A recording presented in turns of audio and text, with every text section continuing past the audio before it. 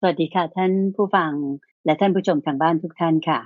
สถานีวิทยุกระจายเสียงแห่งประเทศไทยกรมประชาสัมพันธ์และวัดป่าดอนหายโศกก็ร่วมกันนำเสนอรายการธรรมรับอรุณให้ท่านผู้ฟังได้รับฟังกันอีกครั้งหนึ่งนะคะเราพบกันในเช้าวันนี้เป็นเช้าของวันอาทิตย์สุดท้ายของเดือนกรกฎาคมค่ะนั่นก็คือวันอาทิตย์ที่26กรกฎาคมนะคะวันนี้เป็นวันขึ้น6ค่ำเดือน9ปีชวดค่ะก็เหมือนเช่นเคยนะคะพบกันในเช้าวันอาทิตย์นั้นดิฉันก็จะได้มีโอกาสมาทำหน้าที่แทนท่านผู้ฟังทางบ้านในการที่จะมาสนทนาหรือว่าซักถามปัญหาที่ท่านผู้ฟังทางบ้านได้เขียนถามกันเข้ามาในรายการนอกจากท่านผู้ฟังทางบ้านแล้วก็ยังมีลูกศิษย์ลูกหาทั้งหลายที่มาปฏิบัติธรรมที่วัดป่าดอนหายโศกมีคำถามอะไรก็เขียนฝากไว้ให้มากราบนมัสการเรียนถามพระอาจารย์พระมหาไพบูลย์อภิปุโนองค์พระอาจารย์ผู้อำนวยการศูนย์ปฏิบัติธรรมกันในรายการธรรมรับอรุณของเราเช่นนี้นะคะเราไปกราบนมัสการพระอาจารย์พระมหาไพบูลย์อภิปุโนกันเลยค่ะท่านพร้อมอยู่แล้วที่วัดป่าดอนหายโศกอำเภอหนองหานจังหวัดอุดรธานีค่ะกราบนมัสการเจ้าค่ะพระอาจารย์เจ้าค่ะเดี๋ยวพานสาธุเจ้าค่ะตัวอาทิตย์เราก็จะเป็นช่วงที่จะนำคำถามหรือว่าประเด็นอะไรต่างๆที่ท่านผู้ฟังท่านผู้ชมได้ฟังจากในธรรมะตอนก่อนๆอย่างไรๆมาพูดคุยกันในรายการก็เป็นช่วงที่ตามใจท่านเพราะว่าในตลอดสัปดาห์นี้ตามใจพระมหาไพบูลย์มาตลอดแล้วอยากจะพูดเรื่องนั้นอ่านเรื่องนี้เจอก็เอามาแบ่งปันกับท่านผู้ฟังแต่ว่าในวันอาทิตย์แบบนี้ก็ท่านผู้ฟังอ่านเรื่องอะไรเจอรูปแบบการผัสสะแบบไหนอยากจะแบ่งปันก็ติดต่อมาได้อยากจะสอบถามก็เขียนมาได้โดยสามารถส่งเป็นจดหมายหรือว่าไปรษณียบัตรมาที่วัดป่าดอนหายโศกตั้งอยู่เลขที่1หมู่8ตำบลดอนหายโศกอำเภอหนองหานจังหวัดอุดรธานีรายไปรษณีย์ก็41130หรือว่าถ้าสะดวกทางเว็บไซต์ก็ที่donhaisok.fm ก็ได้ Facebook Fanpage เราก็มีทาง YouTube วิดีโอ Channel เราก็มีซึ่งก็เสิร์ชที่ดอนหายโศกโดยใช้คำว่าดอนหายโศกก็สามารถที่จะเจอช่องทางต่างๆที่จะติดต่อกับทางรายการได้เจ้าค่ะเรียบร้อยและถ้าใครสนใจที่จะไปเข้าคอร์สฝึกอบรมปฏิบัติธรรมที่วัดป่าดอนหายโศกที่เรียกว่าเป็นหลักสูตรธร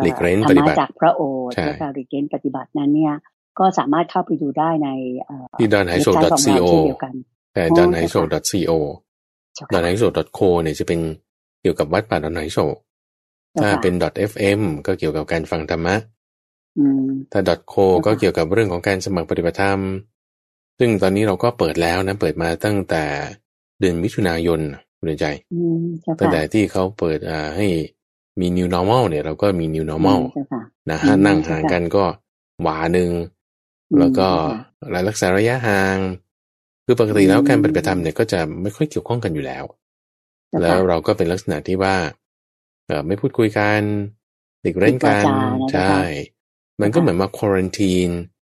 มากักตัวเองอยู่สัก7 วันนี่แหละแล้วก็นอกจากกักตัวเองด้วยทางกายแล้วทั้งจิตใจเราฝึกในการที่จะข่มจิตดัดจิตของเราให้มันมาในตามทางนุ่มนวลลงอันนี้ก็ยิ่งได้ประโยชน์ด้วยเจ้าค่ะถ้าใครสนใจก็สมัครได้เลยนะเจ้าค่ะใช่ซึ่งการปฏิบัติธรรมเราก็มีทุกเดือนเดือนละครั้งละ7 วันที่ต้องสมัครก่อนเนี่ยก็เพื่อว่าเราจะต้องมีการเตรียมที่นั่งที่นอนที่กินที่อยู่ให้ท่านผู้ที่มาปฏิบัติในการหลีกเล่นนี้ที่วัดป่าดอนหายโศกนี่ก็เป็นสำนักปฏิบัติธรรมประจำจังหวัดแห่งที่5ในของทางสำนักงานพุทธศาสนาแห่งชาติแล้วก็สามารถที่จะคนที่เป็นก็เรียกว่าอะไรคุณใจลูกพนักงานรัฐวิสาหกิจข้าราชการนั่นแหละที่ว่าสามารถที่มีสิทธิพิเศษพวกนี้จะสามารถลามาได้ลามาปฏิบัติธรรมได้โดยที่ว่าไม่ถือว่าเป็นวันลานะเจ้าค่ะใช่แล้วก็โดยได้รับอนุญาตจากทางผู้บังคับบัญชา ส่งแบบข้อมูลเราก็จะมีฟอร์มอะไรที่เขากรอกเอาไว้แล้วก็ส่งกลับไปได้รับอนุมัติก็มาได้เลยมีทุกเดือนเนี่ยเดือนละครั้งละ7 วันสมัครได้ที่ donhaiso.co donhaiso.co เป็นบ้านเจ้าค่ะก็เรียกว่าทางวัดจัดอบรมโดยมีพระอาจารย์พระมหาไพบูลย์อภิปุโนเป็นองค์ผู้อำนวยการที่จะคุมหลักสูตรแล้วก็คุมการปฏิบัติอย่างเคร่งครัด7 วันเต็มโดยที่ไม่ได้เก็บค่าใช้จ่ายใดๆทั้งสิ้นนะคะท่านผู้ใดมีศรัทธาอยากจะไปปฏิบัติธรรมที่วัดป่าดอนไหโศกดิฉันก็อยากจะขออนุญาตเชิญชวนตรงนี้เลยค่ะเพราะว่าเป็นลูกศิษย์ของทางวัดอยู่แล้วจะเห็นเลยว่าไปปฏิบัติที่ไหนก็ไม่เหมือนที่วัดป่าดอนไหโศกเพราะว่าจะได้รับความรู้ต่างๆมากมายไม่ใช่ปฏิบัติอย่างเดียวแต่ยังได้ฟังธรรมะได้ฟังเรื่องราวเกี่ยวกับพุทธประวัติแล้วก็พระสูตรต่างๆน่าสนใจมากเลยนะคะเอาละค่ะท่านผู้ฟังคะดิฉันอยากจะขอนำท่านผู้ฟังทางบ้านมารับฟังปัญหาซึ่งวันนี้ก็เป็นปัญหาที่บรรดาลูกศิษย์ลูกหาได้มาปฏิบัติธรรมแล้วมีข้อสงสัยก็เลยฝากนมัสการเรียนถามมานะเจ้าค่ะพระอาจารย์เจ้าค่ะเริ่มด้วยในข้อแรกนะเจ้าค่ะก็ถามว่าพอปฏิบัติไปได้สักระยะหนึ่งก็มีความรู้สึกว่าอยากจะหลีกออกจากโลกแต่ก็ยังต้องดำรงอยู่ในสภาพของคฤหัสถ์อย่างนี้เนี่ยความควรที่จะปรับตัวปรับใจอย่างไรจึงจะพอดีเจ้าค่ะให้เหมือนคำพูดที่ว่าอยู่ในโลกแต่ไม่คล้องโลกปฏิบัติธรรมแล้วก็ไม่ใช่ว่าจะต้องมาทำตัวจนเหมือนก้อนหินคือไม่รู้ร้อนรู้หนาวแม่เจ้าค่ะพระอาจารย์เจ้าค่ะตัวอย่างที่ดีเลยที่พระพุทธเจ้ายกไว้เป็นตราชูเปรียบเทียบเลยก็คือเรื่องของท่านจิตตกฤบดีเป็นตราชูเปรียบเทียบของพวกคฤหัสถ์ที่ยังอยู่ในสภาพความเป็นคฤหัสถ์เนี่ยถ้ามีความปรารถนาปฏิบัติทำไปแล้วยังไงฉันจะไปยังไงให้ดูไลฟ์สไตล์ของท่านจิตตกฤบดีจิตตกฤบดีนี้เป็นตัวอย่างอันหนึ่งเอาท่านมีชีวิตยังไงเป็นอนาคามีนะพวกนี้ท่านก็มีภรรยาเหมือนกันแต่ว่าพอหลังจากที่มาฟังธรรมแล้วก็คุยกับภรรยาว่าเอาเธอจากนี้เราไม่ยุ่งกันนะไม่ได้มีข้อปฏิบัติที่จะเป็นไปในเชิงชู้สาวเราก็อยู่กันแบบเป็นเพื่อนนี่ก็ข้อที่1แล้วก็หลังจากนั้นท่านทำอะไรท่านก็ไปวัดเป็นประจำทุกวันไปวัดอยู่เรื่อยมีการให้ทานมีการบริจาคทานศึกษาธรรมะเป็นปกติแล้วก็ครองเรือนอยู่ด้วยศีล 8แล้วท่านก็มีศีล 8เพราะว่าเป็นอนาคามีแล้วใช่ศีลที่เป็นพรหมจรรย์แล้วข้อ3เนี่ยก็จะเป็นศีลที่เป็นพรหมจรรย์ในหลายๆวันก็รักษาศีล 8ในข้อที่ไม่กินอาหารล่วงเวลาได้บางวันก็จะต้องมีกินบ้างอย่างนี้นะท่านก็รักษาศีล 8เป็นปกติแล้วก็ไปวัดพูดคุยธรรมะกับภิกษุอยู่เป็นประจำนี่ก็เป็นไลฟ์สไตล์ของท่านแล้วก็ตัวท่านนั้นก็เป็นพหูสูตรในการที่จะศึกษาธรรมะหมวดข้อต่างๆอันนี้ก็อยู่ครองเรือนด้วยแต่บางทีก็ไปกิจการงานที่ต้องไปของเศรษฐีเพราะว่าจิตตกฤบดีนี่ก็เป็นเศรษฐีบางทีก็ต้องไปดูงานบ้างให้ลูกน้องทำบ้างตัวเองไปดูบ้างตัวเองก็ไปวัดเป็นส่วนใหญ่ดูการงานบ้างบางทีก็เป็นส่วนน้อยอย่างนี้ก็มีทีนี้ก็จึงมาถึงในคำถามของท่านผู้ถามที่ถามว่าแล้วจะอยู่ในโลกแบบเนี้ยเอาตัวอย่างจิตตกฤบดีที่พระอาจารย์ว่าเนี่ยแต่มันก็ไม่ใช่ว่าจะแบบไม่รู้ร้อนรู้หนาวโอเคไหมคำว่าไม่รู้ร้อนรู้หนาวเนี่ยคิดว่าท่านผู้ถามเนี่ยคงจะหมายถึงแบบว่าไม่ต้องแคร์ไม่ต้องสนใจอะไรคือมันไม่ใช่อย่างนั้นเข้าใจไหมคือหมายว่างานเราก็ทำของเราไปแต่ว่าความไม่รู้ร้อนรู้หนาวเนี่ยหมายความว่าจิตใจของเราเนี่ยอย่าให้มันไปขึ้นลงตามผัสสะต่างๆที่มากระทบนั่นยังเป็นลักษณะเหมือนกับถ้าพูดเปรียบเทียบก็คือเหมือนที่ท่านอนาถบิณฑิกเศรษฐีหรือว่านางวิสาขาที่ว่าก็ยังเป็นโสดาบันอยู่อันนี้คือจะเป็นลักษณะที่แบบว่าบางทีเสียภาษีมากเกินไปเธอก็ร้องไห้เหมือนกันท่านนางวิสาขาแล้วบางทีมีคนมาว่าให้ทำให้โกรธอนาถบิณฑิกเศรษฐีก็เคืองเหมือนกันก็เป็นโสดาบันอันนี้คือเป็นลักษณะที่ อีกขั้นหนึ่งคือโสดาบันแต่ถ้าจิตตคฤบดีขั้น3เป็นอนาคามีแล้วก็มีจิตใจกว้างขวางขณะถูกพระด่าว่าให้ก็มีภิกษุรูปหนึ่งที่มาพูดกระทบกระเทียบท่านในความที่ว่าเป็นเจ้าของวัดแล้วก็มีปัญหากันบริหารจัดการในวัดยังไงสุดท้ายก็ท่านก็รักษาจิตให้ดีได้แล้วก็สามารถที่จะสร้างวัดทำตัวเองในความเป็นผู้ครองเรือนแล้วก็ช่วยบำรุงพระพุทธศาสนาไปได้ทีนี้ไอ้ลักษณะที่ว่าปฏิบัติธรรมแล้วเราจะต้องหลบโลกเนี่ยอันนี้มันไม่ค่อยถูกก็ใช่ไหมแต่ว่าโลกเนี่ยไม่ใช่เป็นของที่เราต้องหลบแต่ว่าโลกเนี่ยเป็นของที่เราต้องทำความเข้าใจเราต้องทำความเข้าใจอย่างกรณีของจิตตคฤบดีเนี่ยท่านเข้าใจว่าโลกมันก็เป็นอย่างนี้ก็ครองเรือนไปอยู่ในขณะเดียวกันก็ไม่เหินห่างจากธรรมะโอเคนะคือถ้าจิตใจเราคิดว่าฉันมาเรียนรู้ธรรมะแล้วก็สละหมดทุกสิ่งทุกอย่างเนี่ยคือจะทำได้มันก็ดีแต่ถ้าทำไม่ได้มันยังต้องอยู่เหตุปัจจัยมันยังไม่พร้อมเราก็ต้องรักษาจิตให้ถูกในความที่ว่า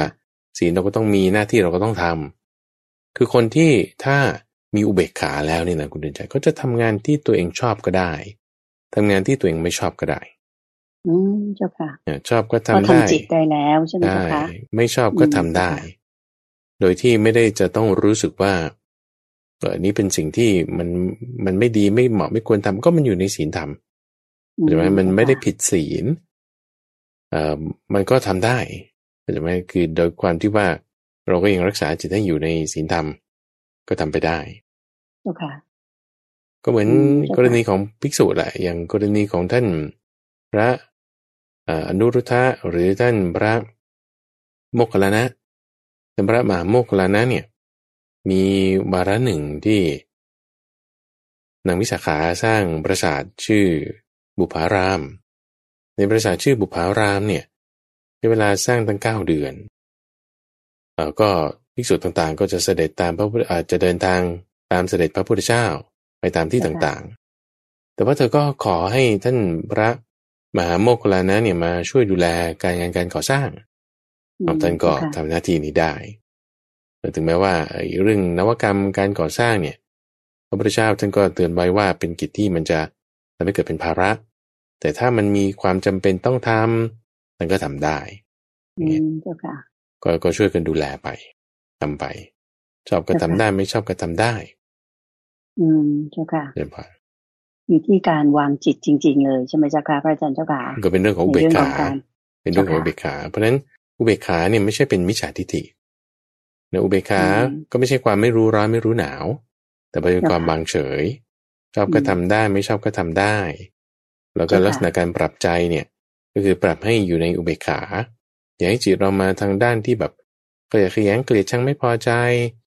ถ้ามันไปนู้นแล้วคือมันเกินไปแล้วในขณะเดียวกันก็ไม่ให้แบบลุ่มหลงพอใจจะต้องอย่างนี้เท่านั้นอย่างอื่นไม่ได้อย่างนี้มันก็เกินไปสุดตัวอีกข้างหนึ่งแล้วที่บอกไม่ได้อะไรได้อะไรไม่ได้เอาไม่ได้นี่คืออกุศลธรรมนี่ต้องไม่ได้เป็นไหมอกุศลธรรมไม่ใช่ความพอใจหรือไม่พอใจของเราแต่อกุศลธรรมเนี่ยมันมีเกณฑ์วัดอยู่อย่างชัดเจนแน่นอนแล้วก็คือมรรค8มรรค8เป็นเกณฑ์วัดอยู่แล้วเพราะฉะนั้นถ้าคุณทำการค้าขายคุณครองเรือนก็มันไม่ได้ผิดมรรค8นี่มันก็ไม่ใช่อกุศลธรรมไงทีนี้ที่เราต้องคิดก็คือว่าวันคืนล่วงไปบัดนี้เราทำอะไรอยู่มีประเด็นจุดหนึ่งที่อาจารย์พูดมารู้จักเมื่อสัปดาห์ที่แล้วในช่วงของใต้ร่มโพธิบททุกวันพุธได้นำเรื่องสิ่งที่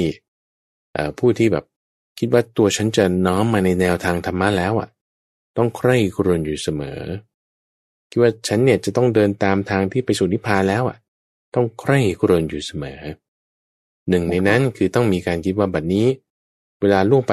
บัดนี้เราทำอะไรอยู่ที่ว่าทำอะไรอยู่เนี่ยคือไม่ได้หมายความว่า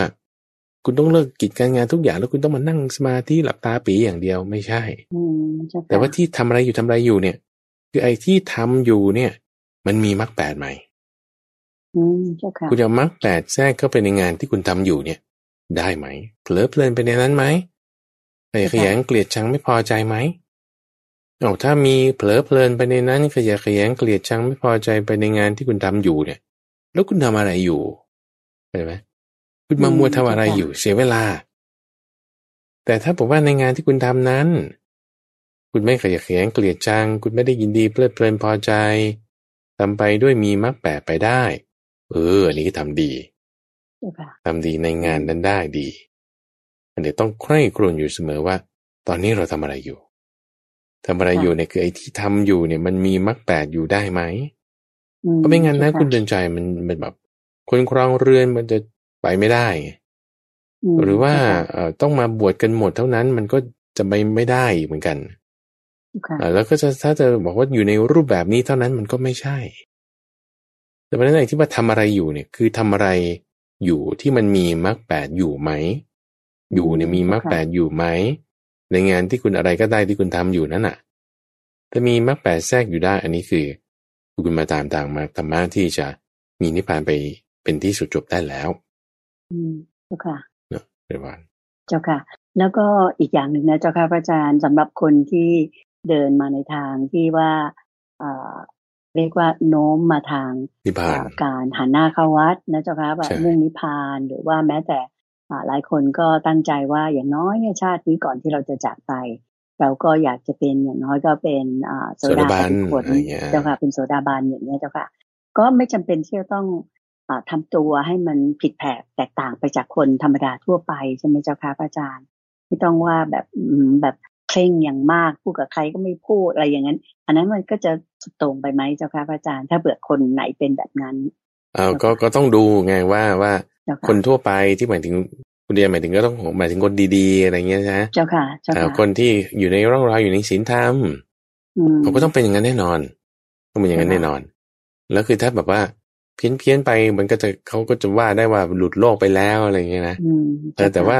ไม่ใช่หลุดโลกแบบนั้นแต่ว่าเหนือโลกเนี่ยไม่ใช่หลุดโลกเหนือโลกนี่คือเหนือกระแสของความเกลียดความโกรธเหนือกระแสของความรักความชัง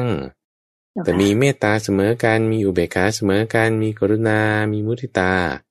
อันนี้คือดีทีนี้ไอ้คำนี้ต้องระวังว่าก็เหมือนคนทั่วไปเนี่ยคำนี้ต้องระวังเพราะบางทีคนทั่วไปเนี่ยมันเผลอมันพลาดมันมีเครื่องเศร้าหมองมีจุดด่างพร้อยเราจะไปเหมือนอย่างนั้นมันก็ไม่ถูกใช่ไหมแต่ทั้งนี้นั้นก็ไม่ใช่แบบว่าหลุดโลกไปเลยเพี้ยนมึนก็ไม่ใช่ก็ธรรมดาของเรานี่แหละแต่ว่ามีมรรคแปดอยู่ตั้งอยู่ในศีลธรรมแน่นอนว่าบางทีการตัดสินใจบางอย่างอาจจะไม่เหมือนคนอื่นก็ถ้าคนอื่นเขาแบบว่าเป็นไปตามกระแสโลกเราก็ต้องไม่เป็นไปตามกระแสโลกเจ้าค่ะถ้ากระแสนั้นเป็นกระแสที่เนื่องด้วยตัณหาเราก็ไม่ตามไปเช่นบางทีเขาก็มีค่านิยมในเรื่องชื่อเสียงกิตติยศตำแหน่งอย่างเงี้ยเนาะทีนี้ว่าถ้าบอกว่าในการที่เราต้องได้มาซึ่งตำแหน่งแล้วมันจะต้องแบบประจบซอพอพูดแบบไม่ดีหรือว่าหักหลังเพื่อนอย่างเงี้ยเราก็ไม่ควรทำอย่างเงี้ยแต่ถ้าว่าการได้มาซึ่งตำแหน่งแล้วคุณได้มาตามความถูกต้องไม่ต้องหักหลังใครฉันทำความดีของฉันแล้วก็ได้เลื่อนตำแหน่งอันนี้มันก็ดีคือเราก็ไม่ได้ยินดีเพลิดเพลินพอใจในสิ่งที่ได้มาโดยไม่เป็นธรรมหรือสิ่งที่ได้มาโดยธรรมแล้วก็ไม่ได้ยินร้ายไม่พอใจในความที่เราถ้ามันไม่ได้มามันต้องปิดธรรมะแต่มีความพอใจในความที่เป็นธรรมะเนี่ยเราก็ดำเนินชีวิตอยู่ในโลกได้นั่นแหละอยู่ในโลกแต่ว่าไม่ติดในโลกเนี่ยธรรมะเหนือโลกขึ้นไปนี่แหละจึงใช้ศัพท์ว่าเหนือโลกเจ้าค่ะแต่ไม่ใช่หลุดโลกเจ้าค่ะสาธุเจ้าค่ะข้อ2ที่จะนำมากราบนมัสการเรียนถามนะเจ้าค่ะบอกว่ามือที่ไม่มีแผลเนี่ยจับต้องยาพิษก็ไม่เป็นอันตรายอันนี้หมายความว่าอย่างไรเจ้าค่ะแต่ก็ไม่ได้หมายความให้เราเนี่ยประมาทใช่หรือไม่และยังคงจะต้องมีการสำรวมอินทรีย์เหมือนกับที่พระอาจารย์เคยเทศเรื่องเกี่ยวกับพระอนุรุทธะซึ่งท่านก็ได้แบบว่ารีสายตาลงนะเจ้าค่ะเมื่อมีเทวดาเนี่ยมาแสดงความสวยงามต่างๆเพื่อเป็นการพิสูจน์ว่า ท่านบรรลุพระอรหันต์แล้วหรือยังเจ้าค่ะนิมนต์เจ้าค่ะเอาข้อแรกก่อนว่าตอนจังหวะที่ท่านพระอนุรุทธะอยู่ที่หลีกเล่นอยู่ที่ต้นไม้โคนต้นไม้แห่งหนึ่งในป่าแห่งหนึ่งก็มีเทวดาที่มีความสวยงามมาแสดงให้ดูว่าสวยงามอย่างไรทั้งร้องด้วยทั้งเต้นด้วยท่านก็เลยหลีสายตาลงคือแบบมองก้มลงนิดนึงเทวดารู้ว่าเอาท่านไม่ได้พอใจในความสวยงามก็เลยหลีกไปอันนั้นท่านบรรลุเป็นพระอรหันต์แล้วบรรลุธรรมแล้วส่วนในข้อที่ว่ามือที่ไม่มีแผลแล้วก็จะต้องเกี่ยวกับยาพิษเนี่ยอันนี้เป็นเรื่องราวที่พระพุทธเจ้าปรารภครอบครัวหนึ่งนะซึ่งผู้หญิงคนหนึ่งเนี่ยท่านเป็นอุบาสิกาที่บรรลุเป็นโสดาบันตั้งแต่อายุ7 ขวบแล้วก็ปรากฏด้วยความผูกพันกันในชาติก่อนทำให้หนีตามในพรานไปตอนอายุ16 ปีแล้วก็ไปมีครอบครัวด้วยกันมีลูกตั้งหลายคนแล้วทำให้ภิกษุเนี่ยแปลกใจว่าเอ๊ะทำไมเธอเป็นโสดาบันแล้วไปอยู่กับสามีที่เป็นพรานป่าแล้วก็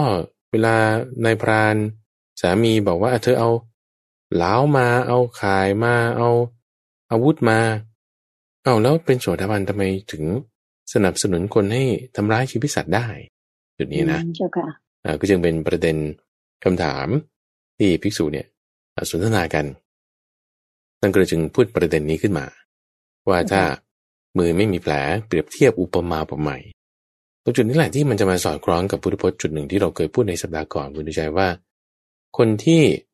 รู้เนี่ยทำเนี่ยมันบาปน้อยกว่าคนที่ไม่รู้แล้วทำจำได้ไหมในสัปดาห์ก่อนเราพูดถึงประเด็นตรงนี้ว่าคนที่ไม่รู้ว่าผิดแล้วทำผิดไปเนี่ยบาปเนี่ยมันมากกว่าคนที่รู้ว่าผิดแล้วทำผิดไปเจ้าค่ะทำไมถึงเป็นอย่างนั้นนะนี่เราทำความเข้าใจโยมกำลังจะถามแปลกๆจะเรื่องนี้เราคุยกันไปแล้วหลายสัปดาห์ก่อนแล้วทำลงไปมันน่าจะบาปมากกว่าคนที่ไม่รู้นะเจ้าค่ะก็จุดนี้ไงว่าพระอาจารย์นิมนต์เลยเจ้าค่ะว่าคนที่เขาไม่รู้ว่ามันดีไม่รู้อะไรผิดอะไรถูกเวลาคุณทำอะไรลงไปเนี่ยคุณทำเต็มที่เลยไงคุณแบบไม่ได้ระวังไม่ต้องระวังเข้าใจไหมไม่ต้องระวังแล้วก็ไม่รู้ด้วยว่าก็คือทำไปเต็มที่เลยโดยที่ไม่ได้แคร์ว่ามันผิดมันถูกมันอะไรยังไงก็คิดว่ามันก็ปกติก็เลยทำไปเต็มที่เลยแต่ในขณะที่คนที่เขารู้ว่ามันไม่ถูกใช่ปะแล้วเวลาเขาจะต้องทำลงไปเนี่ยเขาจะต้องคอยระมัดระวังว่าโอ้ยยังไงสิ่งที่มันแบบจะไม่ผิดได้ก็จะคอยระมัดระวังเพราะฉะนั้นความผิดที่จะเกิดขึ้นจากความที่คนมีความระมัดระวังมันก็จะน้อยเจ้าค่ะเข้าใจแล้วค่ะอันนี้นี่ make sense เนอะนี่ make sense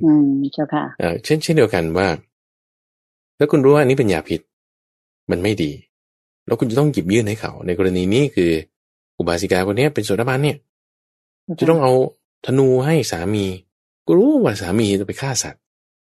โอ้ยแต่ว่าฉันจะต้องเอาให้เนี่ยจะยังไงหน้าอย่างนี้นะแต่มันก็ต้องวางจิตแบบไหนเขาก็รู้ว่าสามีต้องไปยิงกระต่ายไปดักกระต่ายไปยิงกวางอย่างเงี้ยเอาตะข่ายไปเอาเหลาไปฉันจะแบบแต่ฉันไม่อยากจะทำแบบนี้ก็จะไม่ด้วยจิตใจของโสดาบันด้วยความที่ว่าไม่อาจจะทำกรรมที่เมื่อทำแล้วจะเป็นนรกกำเนิดเดรัจฉานเป็นวิสัยได้มีการฆ่าสัตว์เป็นประจำเป็นต้นเนี่ยเขาจะไม่ทำได้เอาในเมื่อเขาจะไม่ทำแล้วเขาจำเป็นต้องทำเพราะว่าด้วยความที่เขาเป็นภรรยาต้องสนับสนุนสามีจุดต่างๆแล้วเขาจะทำยังไงเดี๋ยวจิตใจแบบนี้จึงแบบว่ามีความระมัดระวังวิธีการวางจิตตรงนี้พระพุทธเจ้าจึงเปรียบเทียบไว้นะว่าด้วยความระมัดระวังอย่างยิ่งด้วยความสำรวมอินทรีย์อย่างยิ่งนั่นเปรียบเหมือนว่าถ้าจิตใจคุณรักษาไว้ให้ดีไม่มีร่องรอยไม่มีบาดแผลนี่คือแผลที่มันเปิดออกเงี้ยเป็นแผลเปิดออกเนี่ยเชื้อโรคเข้าได้แต่ถ้าไม่มีแผลเปิดออกเชื้อโรคเข้าไม่ได้เอาเชื้อโรคเข้าไม่ได้ก็คือเหมือนทางนี่แหละประตูคุณมียามเฝ้าไว้เห็นไหมไอ้ที่ว่าประตูมียามเฝ้าไว้ประตูคืออะไรก็ตาหูจมูกลิ้นกายใจยามคืออะไรก็สติก็คือมีการสำรวมระวังรักษาอินทรีย์สำรวมอินทรีย์เฝ้าระวังเอาไว้บาปอกุศลธรรมมันก็ไม่เกิดก็แบบรักษาได้ก็เหมือนกับผิวหนังที่รักษาคอยป้องกันพิษต่าง ไม่ให้มันเข้าสู่บาดแผลที่มันไม่มีก็ปิดเอาไว้เจ้าค่ะตัวนี้นั่นเองเจ้าค่ะเพราะฉะนั้นก็คือมีความไม่ประมาทเลยมีความสำรวมอินทรีย์คือความไม่ประมาทนั่นเองเจ้าค่ะสำรวมระวังอยู่ตลอดเวลาเจ้าค่ะคือไม่ใช่ว่าคุณไปคุณรู้ว่ามันไม่ดีแล้วคุณยิ่งจะไปทำไงเข้าใจไหมซึ่งอันนั้นคือไม่ดีแน่นอนอยู่แล้วโอเคป่ะเจ้าค่ะคือถ้าคุณรู้ว่ามันไม่ดีทำไมคุณไปทำไม่เราไม่ทำอยู่แล้วคือถ้าคุณรู้ว่าไม่ดีแล้วทำลงไปมันยิ่งไม่ดีแน่นอน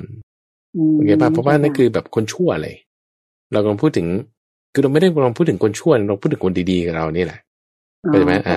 เพราะว่าในบริบทที่คำสอนของพระพุทธเจ้าเนี่ยสำหรับคนดีๆทั่วไปอยู่แล้วคือถ้าคนไม่ดีเนี่ยเขาไม่มาฟังเข้าใจไหมคนไม่ดีเขาไม่ได้มาฟังเขาไม่ได้มาแคร์อยู่แล้วพระพุทธเจ้าจะพูดอะไรมันก็รู้ว่าชั่วอยู่แล้วมันก็ทำไปก็ไม่มาแคร์แต่คนที่ดีๆมาแคร์ว่าพระพุทธเจ้าจะพูดอะไรเนี่ยพอเขาจะไปทำความชั่วฉันไม่อยากจะทำหรอกแต่ถ้าจำเป็นต้องทำกูจะทำไงด้วยความระมัดระวังอย่างยิ่งด้วยความไม่ประมาทด้วยความไม่หละหลวมด้วยความสติสัมปชัญญะเต็มที่เจ้าค่ะเรียกว่ามีการพิจารณาก่อนทำว่าอย่างนั้นเถอะใช่ไหมครับใช่มีความระมัดระวังพิจารณารอบคอบเจ้าค่ะเต็มพอคำถามต่อไปนะเจ้าค่ะพระอาจารย์เจ้าค่ะบอกว่าความสันโดษเนี่ยเจ้าค่ะทำให้คนขี้เกียจใช่หรือไม่เจ้าค่ะแต่คำว่าสันโดษก่อนนะสันโดษนี่หมายถึงคุณพอใจในสิ่งที่มีได้สันโดษกับมักน้อยสันโดษเนี่ยมักจะใช้มาด้วยกันเจ้าค่ะสันโดษนี่คือพอใจตามมีตามได้ตามที่คุณมีได้มีอย่างไรก็พอใจอย่างนั้นได้มีอย่างไรพอใจอย่างนั้นท่านก็จึงบอกว่าสันโดษนี่เป็นทรัพย์อย่างยิ่งทำให้คนมองว่าถ้างั้นคุณมีความสันโดษเนี่ยคุณก็แบบไม่ควรขวายอะไรคือแบบสังกตาอยู่ไปอย่างนั้นคือมันคนละเรื่องกันเพราะมันคนละเรื่องกันคนละเรื่องหมายความว่าไงคุณจะขี้เกียจหรือขยันเนี่ยมันอยู่ที่ความขยันหรือความขี้เกียจถ้าคุณมีความขี้เกียจคุณก็ขี้เกียจถ้าคุณมีความขยันคุณก็ขยันแต่ความสันโดษไม่ได้จะทำให้คุณขี้เกียจหรือทำให้คุณขยันความสันโดษเป็นอีกอย่างหนึ่งเป็นอะไรเป็นทำให้คุณมีความพอใจทำให้คุณแบบสบายใจความสันโดษเนี่ยจะไม่ทำให้เราแบบวุ่นวายใจร้อนใจแต่เมื่อไหร่นะเราวุ่นวายใจร้อนใจโหยกระหายต้องได้ไม่ได้มีความไม่อิ่มไม่พอนี่คือไม่สันโดษใช่ป่ะคุณจะทำอะไรผิดพลาดเพราะจิตมันไม่เป็นสมาธิจิตมันไม่เป็นอารมณ์เดียวไม่เป็นสมาธิมีความอยากอยู่เสมอมีความพร่องเป็นนิดมีความกระหายอยู่เรื่อยมันก็ไม่ดีมันก็เพราะคุณไม่สันโดษโอเคนะแต่ถ้ามีความสันโดษปุ๊บมันจะอิ่มมันจะเต็มมันจะสบายใจมันจะนุ่มนวลได้อันนี้ก็ไม่เป็นไรไม่ได้นั่นก็ไม่ว่าอะไรแต่คุณจะมีความพยายามมีความขยันมีความเพียรคุณก็ต้องใส่ความเพียรเข้าไปดิคุณก็ต้องใส่อิทธิบาท4เข้าไปสิคุณก็ต้องใส่สัมมาวายามะเข้าไปเห็นไหมมันต้องเป็นส่วนผสมที่ผสมกันเข้าไปเจ้าค่ะคือมันไม่ใช่มีอย่างนี้แล้วมันก็จบไงแต่ว่ามันก็ต้องมีอย่างอื่นผสมเข้าไปแน่นอนว่าถ้าคุณไม่มีความสันโดษแล้วคุณเอาความเพียรใส่เข้าไปถ้าคุณไม่มีความสันโดษแล้วคุณเอาอิทธิบาท4ใส่เข้าไปแล้วบางทีมันช่วยปรับได้แต่ถ้ามีความสันโดษปุ๊บมันก็จะทำให้ส่วนผสมเนี่ยมันเข้ากันได้ดีเร็วมากยิ่งขึ้นเพราะยังไงก็ตามความเพียรหรือว่าอิทธิบาท4มันก็จะกำจัดความอยากความไม่สันโดษไปอยู่ในตัวมันแล้วล่ะทีนี้ถ้าเรามีส่วนผสมนี้อยู่แล้วพร้อมเลยแล้วมันมีอะไรอยู่ผสมอีกเนี่ยขี้เกียจขี้เกียจไม่ได้ต้องขี้เกียจออกไปเข้าใจไหมขี้เกียจก็อันหนึ่งส่วนหนึ่งของมันหนึ่งสันโดษก็ส่วนหนึ่งของมันหนึ่งไม่ใช่ว่ามีสันโดษแล้วจะทำให้ขี้เกียจหรือมีสันโดษแล้วจะทำให้ขยันหรือขี้เกียจเป็นสิ่งที่คุณใส่เข้าไปโอเคถ้าคุณมีความขี้เกียจคุณก็ใส่ความขยันเข้าไปในความขี้เกียจก็ออกไปมีความขยันด้วยมีความสันโดษด้วยโอ้โหมันจะไม่สำเร็จมันต้องสำเร็จแน่นอนไปโลดเลยไปโลดเลยเนื่องจากว่าคุณไม่ได้ตามที่คุณอยากไว้เนี่ยคุณก็ไม่มีปัญหาเพราะมีสันโดษความสันโดษเนี่ยจึงเป็นทรัพย์อย่างยิ่งทำให้จิตใจของเราเนี่ยสบายแล้วช็อตหนึ่งช็อตหนึ่งคุณสบายแล้วเวลาคุณทำอะไรเนี่ยมันจะไม่ประมาทมันจะแบบไม่กังวลมันจะไม่กลัวทำด้วยจิตใจแบบทุ่มเทเต็มที่อย่างเงี้ยนะ มันคนละสภาวะจิตแล้วมันดีกว่ากันมีสันโดษเนี่ยดีกว่า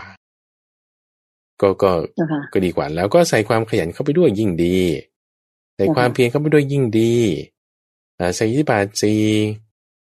ใส่ความตั้งใจมั่นใส่ความเพียรไม่ถอยกลับใส่เข้าไปประกอบกันเข้าไปนี่โอ้นี่ดีแน่เจ้าค่ะโอเคดีเลิศเลยนะเจ้าค่ะเจ้าค่ะคำถามถัดไปนะเจ้าค่ะถามว่าด้วยเหตุอะไรที่คนเราถึงจะได้มีจิตเมตตาต่อกันเอื้อเฟื้อโอบอ้อมอารีต่อกันเจอหน้ากันก็พอใจกันเจ้าค่ะด้วยเหตุอะไรเจ้าค่ะก็มีสองอย่างท่านว่ากรณีของอุบาสิกาที่บรรลุโสดาบันตั้งแต่7 ขวบแล้วก็เจอพรานป่ามาขายเนื้อในตลาดตอนอายุ16แล้วก็รักเขาเต็มที่เลยเนี่ยก็เพราะว่าอาศัยความเกื้อกูลกันมาในปางก่อนอาศัยความเกื้อกูลกันมาในปางก่อนนี่ก็เหตุข้อที่1หรือเหตุข้อที่2คือความเกื้อกูลกันในปัจจุบันก็ทำให้เจอกันแล้วก็มีความอบอ้อมอารีมีจิตเมตตาต่อกันอาศัยความเกื้อกูลกันมาตั้งแต่ปางก่อนหรือในปัจจุบันก็ได้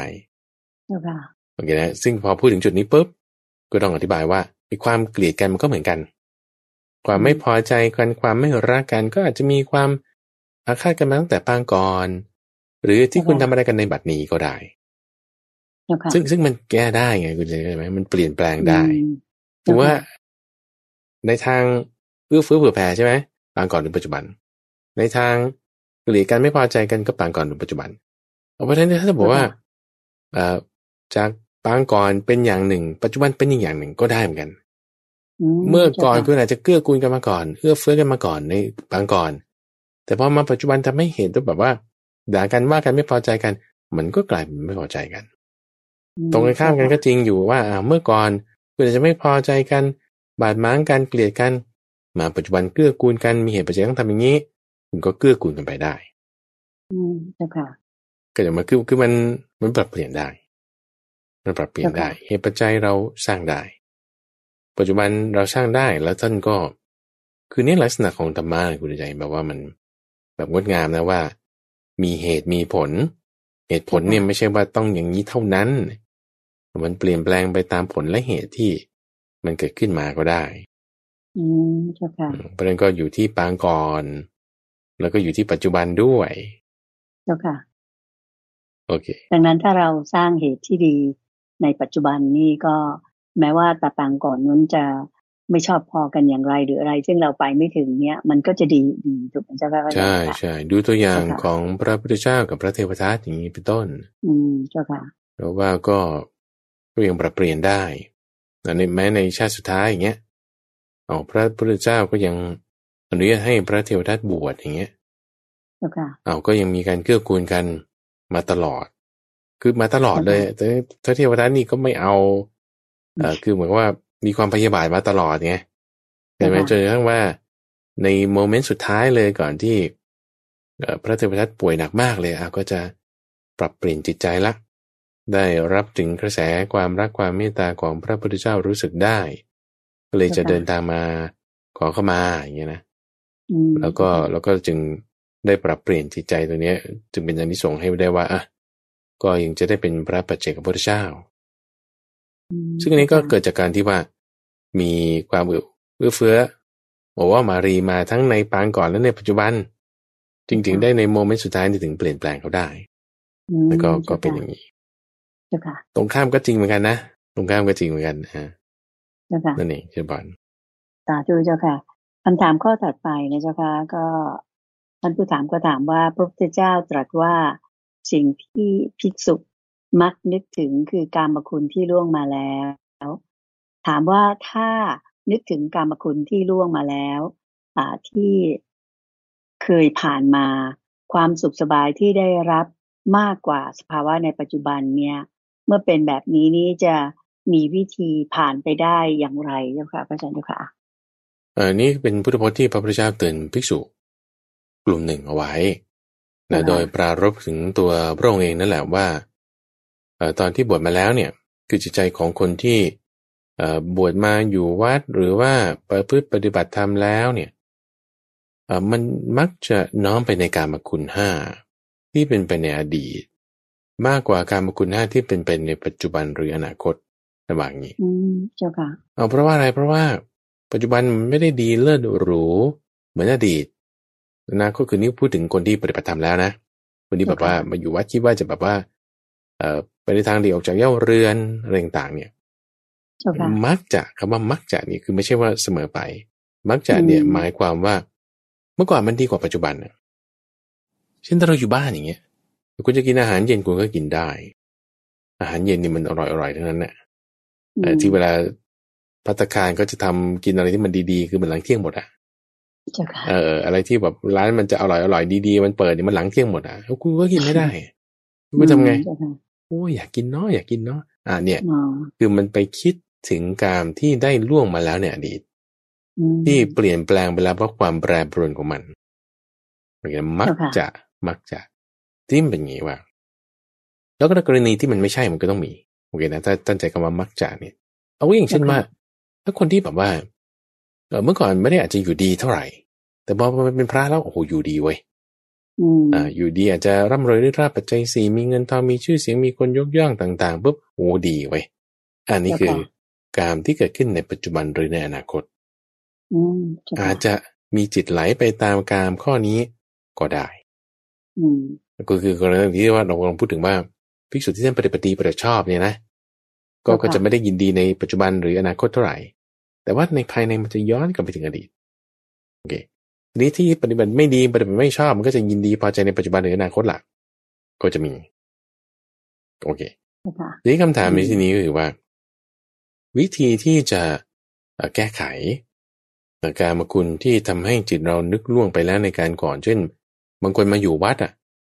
คุณอยู่วัดปฏิบัติธรรม7 วัน 10 วันบางคนมาอยู่เป็นเดือนอยู่ตลอดพรรษาโอ้ยที่นอนที่วัดเนี่ยคุณเดินใจมันไม่ได้จะเลิศหรูอลังการดีงามไปเหมือนกับที่อยู่ที่บ้านเราหรอกดีไม่เป็นก็เราก็เลยคิดว่าโหอยู่บ้านมันจะสบายอย่างนี้กลางคืนถ้ามันร้อนมันก็ไม่อบอ้าวฉันก็เปิดแอร์ได้ห้องน้ำก็จะดีกว่าอะไรบางทีก็จะคิดไปใช่ป่ะแล้วถ้าคิดไปงี้เราจะแก้ยังไงอันดับแรกก่อนนะก็คือว่าในเรื่องความเป็นอยู่เนี่ยเราก็ต้องจัดแจงปรับเปลี่ยนอะไรให้มันพอเหมาะผสมก็จะเช่นว่าถ้ามันพังคุณก็ต้องซ่อมคือไม่ใช่ว่าพังแล้วคุณก็อยู่กันมันไปอย่างนั้นพังมันก็ถ้าซ่อมได้ก็ซ่อมอย่างเงี้ยนะให้มันแบบพอเหมาะพอสมโอเคนะซึ่ง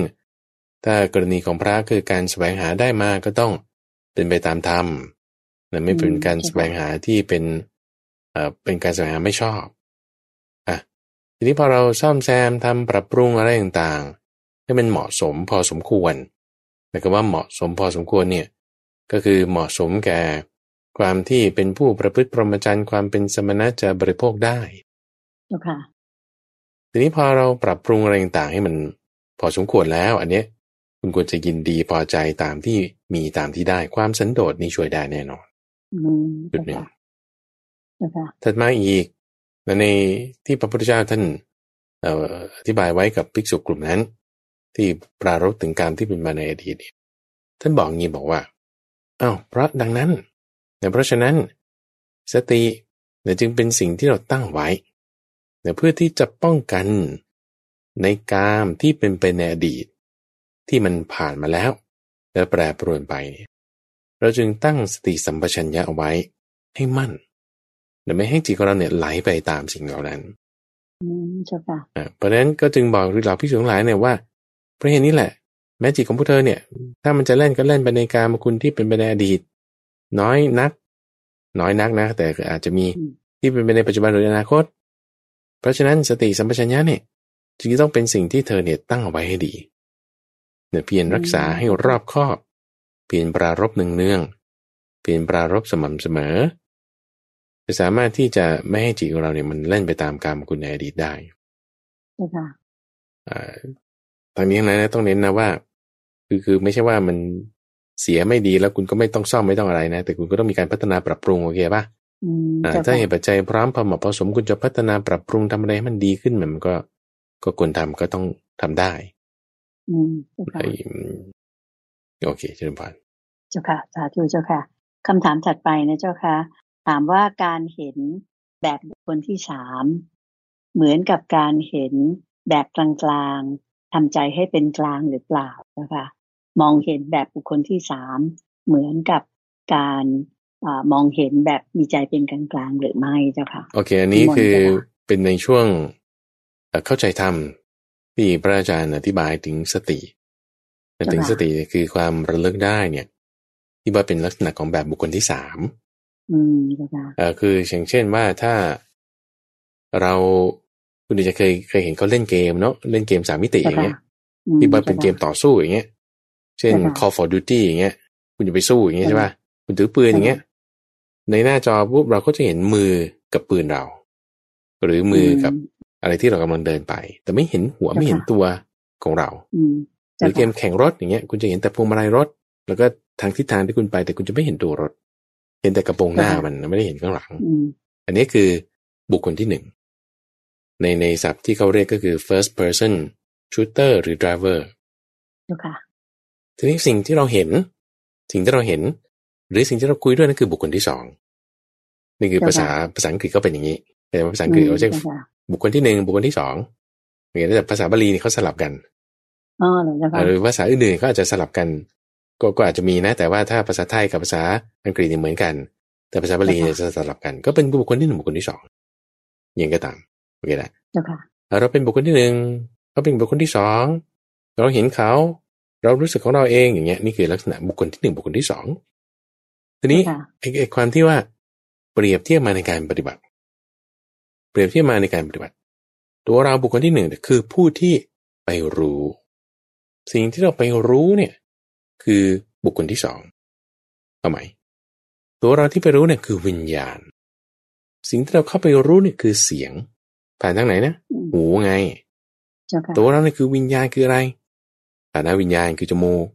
สิ่งที่เราเข้าไปรู้เนี่ยรู้อะไรกลิ่นผ่านทางไหนจมูกอย่างเงี้ยตัวเราเนี่ยคือมโนวิญญาณตัวเรานี่คือมโนวิญญาณคือบุคคลที่1ใช่ไหมไปรู้ความคิดคือธรรมารมณ์ผ่านทางไหนผ่านทางช่องทางใจเนี่ยอันนี้คือ1 2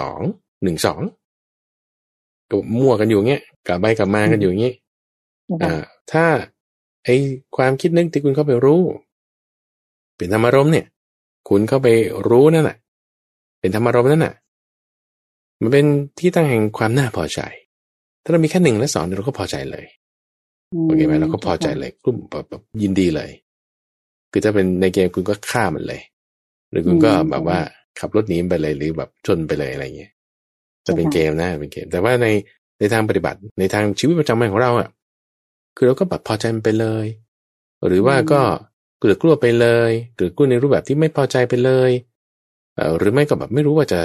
คิดยังไงกับมันไปเลยก็คือเป็นราคะโทสะหรือเป็นโมหะเป็นในสิ่งที่เราไปรับรู้ระหว่าง1หรือ2นั้นทีนี้สิ่งที่พระพุทธเจ้าสอนคือมีทางเลือกที่3นะคุณมีทางเลือกที่3ทางเลือกที่3เนี่ยก็คือว่าคือจิตของเราใช่ไหม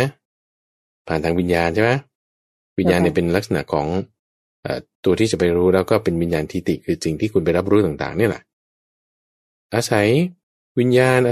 ณทิฏฐิที่คุณเข้าไปรับรู้ต่างๆทั้งหมดเนี่ย1และ2เนี่ยเป็นที่เข้าไปจิตเข้าไปยึดถือได้หมดเข้าไปยึดถือได้หมดทั้งภายในภายนอกเวลาไปยึดถือจุดไหนตรงนั้นแหละก็คือจิตเป็นก้อนขึ้นมาเป็นตัวตนขึ้นมาทีนี้ทางเลือกอื่นที่พระพุทธเจ้าคิดค้นขึ้นพบขึ้นแล้วก็อธิบายสอนเอาไว้ก็คือแทนที่ว่าคุณจะให้จิตของคุณเนี่ย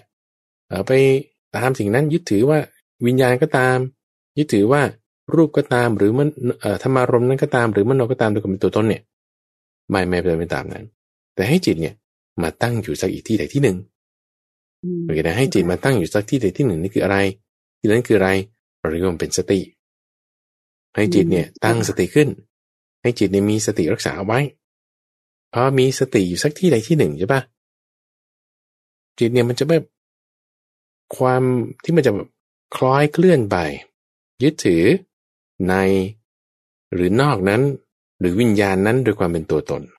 มันจะไม่มีมันจะเบาบางลงลดลงเพราะฉะนั้นมันก็จะมาอยู่กับไอ้ที่ที่คุณตั้งเอาไว้ซึ่งแน่นอนบางทีมันก็มายึดถือกับสิ่งนี้เช่นสมมติถ้าคุณตั้งจิตไว้อยู่กับลมหายใจบางทีมันก็ยึดถือลมหายใจเนี่ยเป็นตัวตนหรือบางทีมันก็ยึดถือพุทโธเนี่ยเป็นตัวตนได้บางทีบางครั้งอาจจะเป็นได้คุณเพลินไปในลมหายใจคุณเพลินไปในพุทโธแต่อย่างน้อยมันยังแยกจากสิ่งนั้นเราไอ้ตรงจังหวะที่มันแยกนั่นแหละคือสติที่คุณเรียกแยกแยะได้นั่นคือสตินั่นก็จึงเป็นจุดที่พระอาจารย์พูดถึงว่าเอางี้คุณก็เหมือนกับเป็นบุคคลที่3มองเห็นบุคคลที่1บุคคลที่2เขาทำอะไรกันอยู่เขาคุยกันอยู่เขาทำอะไรกันอยู่อย่างเงี้ยมองจากบุคคลที่3มาแล้วก็เห็นตามเนื้อผ้าว่าใครเป็นยังไงอะไรยังไงแล้วถ้ามันจะมาเพลินกับสิ่งนี้ก็แยกต่อมาอีกแยกต่อมาอีกเป็นบุคคลที่4เป็นบุคคลที่3ที่2ที่1ต่อมาเป็นบุคคลที่5เห็นบุคคลที่4 3 2 1นั่นเขาทำอะไรกันอยู่อย่างเงี้ยบุคคลที่3ก็มองบุคคลที่2และ1อยู่บุคคลที่4ก็มองบุคคลที่3อยู่เห็นบุคคลที่1และ2ด้วยบุคคลที่5นี่ก็เห็นมันหมดอย่างเงี้ยก็ค่อยๆถอนออกแยกออก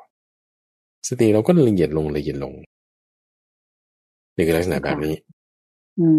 คือแยกออกซึ่งคำว่าแยกออกนั่นคือคุณก็มีสตินั่นเองคำถามนี้ที่ถามมาว่าแล้วจะเป็นเหมือนกับการเห็นแบบกลางๆคือทำใจเป็นกลางๆคำว่าทำใจเป็นกลางนี้ก็จะมีส่วนที่คล้ายคลึงกับพุทธพจน์อยู่นะทำใจเป็นกลางๆคือไม่ได้ไปเกลือกลัวยินดีพอใจในตามสิ่งต่างๆเหล่านั้นใจเนี่ยให้เป็นกลางใจเนี่ยให้เป็นกลางใจเนี่ยเป็นของกลางแต่เป็นของที่ว่าไม่ควรจะไปยึดถือหรือไม่ควรจะไปยึดถือในสิ่งอื่นหรือไม่ควรจะไปยึดถือในช่องทางที่เป็นใจจะรักษาอย่างนั้นได้คือรักษาสติด้านนี้เจ้าค่ะก็ถูกต้องแล้วมันเหมือนการวางอุเบกขานะเจ้าค่ะการทำใจเป็นกลางลักษณะอุเบกขาคือความวางเฉยคือการที่เพ่งเฉพาะซึ่งจิตที่ตั้งมั่นแล้วอย่างนั้นเป็นอย่างดีพอคุณเพ่งจิตลงไปให้เกิดเป็นสมาธิแล้วมีอะไรมากระทบก็วางเฉยสิ่งนั้นได้อันนี้ก็คือความเป็นกลางคือคำว่าความเป็นกลางเนี่ยคุณใจถ้าเราจะ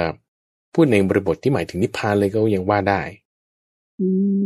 จะพูดในบริบทที่มีความหมายเป็นลักษณะนั้นก็ใช่ทีนี้ว่าอยู่ที่ว่าเนื้อหาบริบทที่เราพูดไปนั่นแหละโอเคนะเราก็รักษา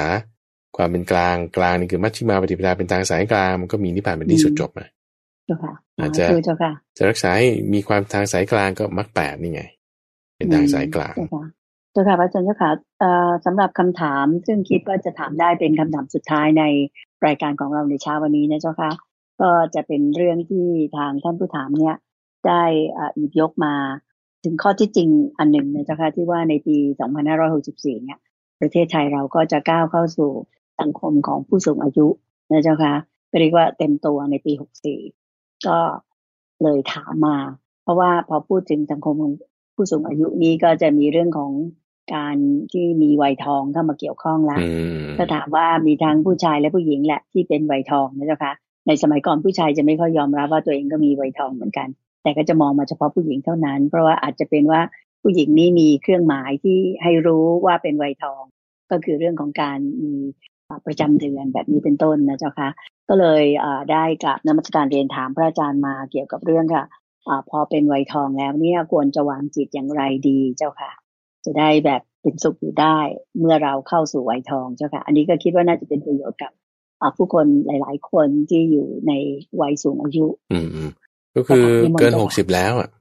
เกิน60แล้วถูกไหมล่ะแล้วก็เข้าสู่ในวัยที่คือธรรมชาติของวัยนี้มันเป็นอย่างนี้มันหลายอย่างปนกันคุณใจหนึ่งเรื่องทางกายภาพนี่ก็ใช่ในความที่ว่าอายุมากขึ้นระบบฮอร์โมนในร่างกายเปลี่ยนแปลงไปไม่ใช่แค่ฮอร์โมนอ่ะมัน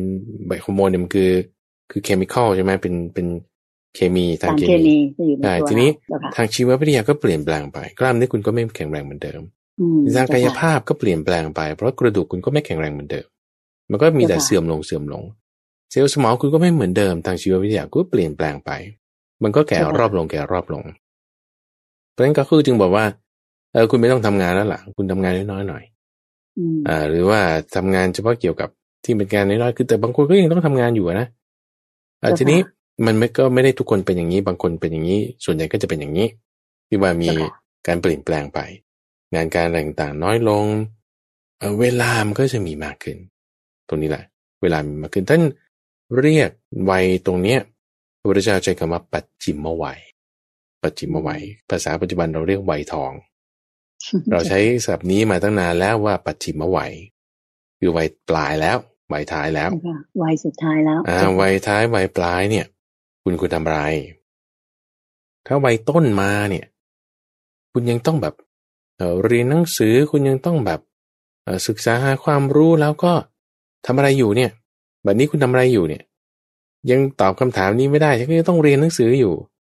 แต่ยังไปคิดไม่ได้ว่าฉันต้องทำอะไรเนี่ยคือเราพูดข้อนี้มาคุณจะจำได้ไหมที่ว่าบัดนี้คุณทำอะไรอยู่เนี่ยคุณทำอะไรเนี่ยคุณมีมรรคแปดในสิ่งที่คุณทำอยู่ได้ไหมคือคุณยังคิดไม่ได้เพราะว่ายังต้องเรียนหนังสืออยู่คิดว่าไอ้ที่เรียนหนังสือคุณมีมรรคแปดไม่ได้อันนี้คือคุณประมาทเอาในวัยกลางเนี่ยคุณจะคิดได้ไหมว่าคุณต้องทำอะไรอยู่ตอนนี้โอ้ยฉันจะไปคิดอะไรฉันทำงานหากินหาเงินหาทองเลี้ยงครอบครัวต่างๆนั่นนี่นั่นคือแสดงว่าคุณยังคิดไม่ได้ว่าไอ้ที่กลางที่คุณทำอยู่เนี่ยแบบนี้คุณทำอะไรอยู่นี่คุณยังคิดไม่ได้ว่าคุณจะต้องมีทางสายกลางมีมรรคแปดเข้าไปในสิ่งที่คุณทำอยู่ได้อย่างไรนั่นคือคุณประมาทอยู่ทีนี้พอวัยท้ายคุณจะคิดได้ไหมคืออย่าประมาทได้ไหมอย่าประมาทในทั้งสิ่งว่าโอ้นี่ช่องว่างมันมากเลยเต็มที่แล้วนะเนี่ยคุณจะทำอะไรอยู่ก็อย่างไรคุณจะทำอะไรอยู่ที่ให้คุณตั้งอยู่ในความไม่ประมาทได้นั่นก็คือคุณต้องมีธรรมะนั่นเองเราก็ต้องมีธรรมะนั่นเองในการที่ว่าจะให้มีการประพฤติธรรมมีการประพฤติสม่ำเสมอสร้างกุศลบำเพ็ญบุญอันนี้ถึงจะดีถึงจะถูกต้องเป็นปัจฉิมวัยแต่ในวัยที่ควรเป็นโอกาสเปิดโล่งแล้วในการที่เราจะต้องให้มีธรรมะปฏิบัติธรรมะให้มันได้เต็มที่มันก็จะมีข้ออ้างคุณใจว่าโอ้พอแก่อายุมากแล้วจะไปนั่งสมาธินานๆมันไม่ได้นั่นนี่โน่นก็ตั้งแต่วัยต้นใช่ไหมวัยต้นก็คาไปโรงเรียนพอวัยกลางก็คาทำงานติดงานการทำอะไรไม่ได้ครอบครัวครอบครัวอีกอะไรอีกพออายุมากขึ้นเริ่มเกษียณก็คาหลานลูกก็เอาหลานมาฝากพอหลานโตไปก็เอาหมามาเลี้ยงกับคาหมาอีกพอผ่านไปอีก10 ปี70แล้วนะ70กว่าเนี่ยหมาตายทีนี้เพราะมัน10 ปีมันก็ตายแล้วคาอะไรคาบ้านคนอื่นตายหมดแล้วไม่มีใครจะมาอยู่ดูแลบ้านฉันก็ต้องอยู่ดูแลบ้านไปนั่นนี่ไม่ได้หรอกจะต้องอยู่ดูแลบ้านกับคาบ้านอีกจะได้ไปไหนไม่ได้ก็ไม่ได้ไงคุณจะเข้าใจไหมไม่ได้ปฏิบัติธรรมสักทีทีนี้รูปแบบมันไม่ใช่อยู่ที่ว่าคุณจะเรียนหนังสือแล้วคุณปฏิบัติธรรมไม่ได้คุณทำงานแล้วคุณปฏิบัติธรรมไม่ได้คุณอายุมากเจ็บป่วยนั่นนี่แล้วคุณจะปฏิบัติธรรมไม่ได้ไม่ใช่ถ้าเราไม่เห็นสักจุดใดจุดหนึ่งว่ามันจะพลาดมากเราก็จึงมีเวลาเปิดกว้างมากเนี่ยเราจึงต้องแบบให้เห็นให้ได้ให้เข้าใจให้ได้ว่ามันต้องมีการปฏิบัติธรรมให้ได้แล้วถ้ามันจะมา realize หรือว่าเห็นกันได้แค่ว่าช่วงวัยทองวัยปัจฉิมวัยแล้วช้าไปหน่อยแต่ว่าก็ยังดีได้อยู่นะเราต้องสู้เราต้องเห็นเราต้องแบบเห็นให้ได้แล้วก็ไอ้ข้ออ้างเรื่องสุขภาพร่างกายเนี่ยมันก็มีทั้งนั้นทุกคนนะเนาะแล้วก็ถ้าจะพูดกันตรงๆจริงๆก็คือว่ามันก็จะมีแต่หนักหน้าไปกว่านี้นั่นคือสุขภาพเราพอเข้าสู่ปัจฉิมวัยแล้วเนี่ยมันไม่ได้จะดีขึ้นนะคุณใจคือมันจะมีแต่คืออายุเราไม่ได้จะหนุ่มลงหรือว่าสาวขึ้นนะไม่มีนะมีแต่จะแก่ลงแล้วก็แก่ขึ้นหนุ่มน้อยเพราะว่าความหนุ่มเนี่ยน้อยลงเป็นอย่างนี้เพราะในเมื่อร่างกายของเราเนี่ยมันจะเข้าสู่ความตาย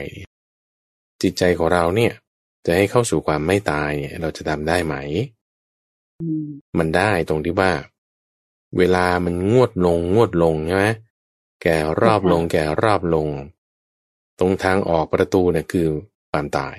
โอเคนะแต่ในขณะที่ถ้าเวลามันงวดลงเนี่ยจิตใจเราอยู่ตามมรรคแปดนี่ปากประตูของมรรคแปดนี่คือประตูสู่นิพพานคือความไม่ตายแต่จิตใจของเราเนี่ยให้เข้าสู่ความไม่ตายเนี่ยได้นะกายของเราอาจจะไปสู่ที่มัจจุมานคือมัจจุราช แต่จิตใจของเราเนี่ยให้ไปสู่ความไม่ตายคือนิพพานได้ทำได้ตรงเนี้ยสามารถเลยแล้วเรื่องทางร่างกายเนี่ยไม่ได้เป็นข้อจำกัดแน่นอนอันนี้เรามายืนยันให้นะไม่ได้เป็นข้อจำกัดอาจจะแบบ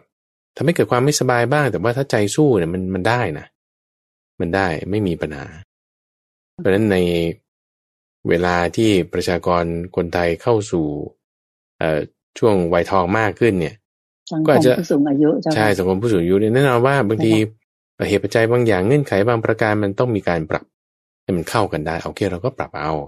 เงื่อนไขบางอย่างเหตุปัจจัยบางประการก็ปรับเอาทั้งนี้ทั้งนั้นมันได้แน่นี่ยืนยันให้ได้ว่าต้องได้แน่แล้วก็อย่าเสียกำลังใจอย่าหมดกำลังใจให้เรามีความมั่นใจให้เราคิดอยู่เสมอว่าธรรมะนี่ดีเราต้องทำให้มันเกิดมีให้ได้เราก็จะพ้นจากความแก่พ้นจากความตายนี่ได้แน่เจ้าค่ะเชิญบานสาธุเจ้าค่ะก็นั่นเป็นข้อคิดที่พระอาจารย์พระมหาไพบูลย์อภิปุโนฝากไว้สำหรับท่านผู้ฟังซึ่งเข้าสู่สังคมผู้สูงอายุหรือว่าอยู่ในกลุ่มของผู้สูงอายุทุกท่านเลยนะคะรวมทั้งตัวของผู้จัดผู้สอบถามเองคือก็อยู่ในสังคมของผู้สูงอายุเช่นเดียวกันแต่ว่าการที่เราจะเดินทางไปยังจุดสุดท้ายของชีวิตเรานั้นเนี่ยอาจารย์ชี้แนะแล้วว่าควรจะไปทางไหนเพื่อว่าเราจะได้ไปในทางที่ถูกที่ควรแล้วก็อยู่อย่างน้อยก็ได้ไปในกระแสที่จะทำให้เราไปสู่ความเป็นอมตะได้คือความไม่ตายอีกต่อไปหมดทุกข์หมดโศกถึงนิพพานได้แน่นอนนะคะเราต้องเริ่มกันตั้งแต่วันนี้เจ้าค่ะก็คิดว่าถึงเวลาที่โยมจะขออนุญาตนำท่านผู้ฟังทางบ้านและท่านที่ตามรับฟังวันนี้ทุกท่านได้กราบนมัสการและกราบขอบพระคุณพระอาจารย์พระมหาไพบูลย์อภิปุโนและพระเดชพระคุณหลวงพ่อดร.สะอาดจิโตภาโสท่านเจ้าอาวาสของวัดป่าดอนหายโศกก็คือท่านพระครูสิทธิประภากรเพียงแค่นี้นะเจ้าค่ะพระอาจารย์เจ้าค่ะในสัปดาห์หน้าก็คงจะกลับมาพบกันใหม่สำหรับเรื่องของตามใจท่านหรือตอบปัญหาธรรมะเหมือนเช่นเคยสำหรับวันนี้กราบขอบพระคุณและกราบนมัสการลาเจ้าค่ะพระอาจารย์เจ้าค่ะเจริญพรเจริญพรสาธุเจ้าค่ะ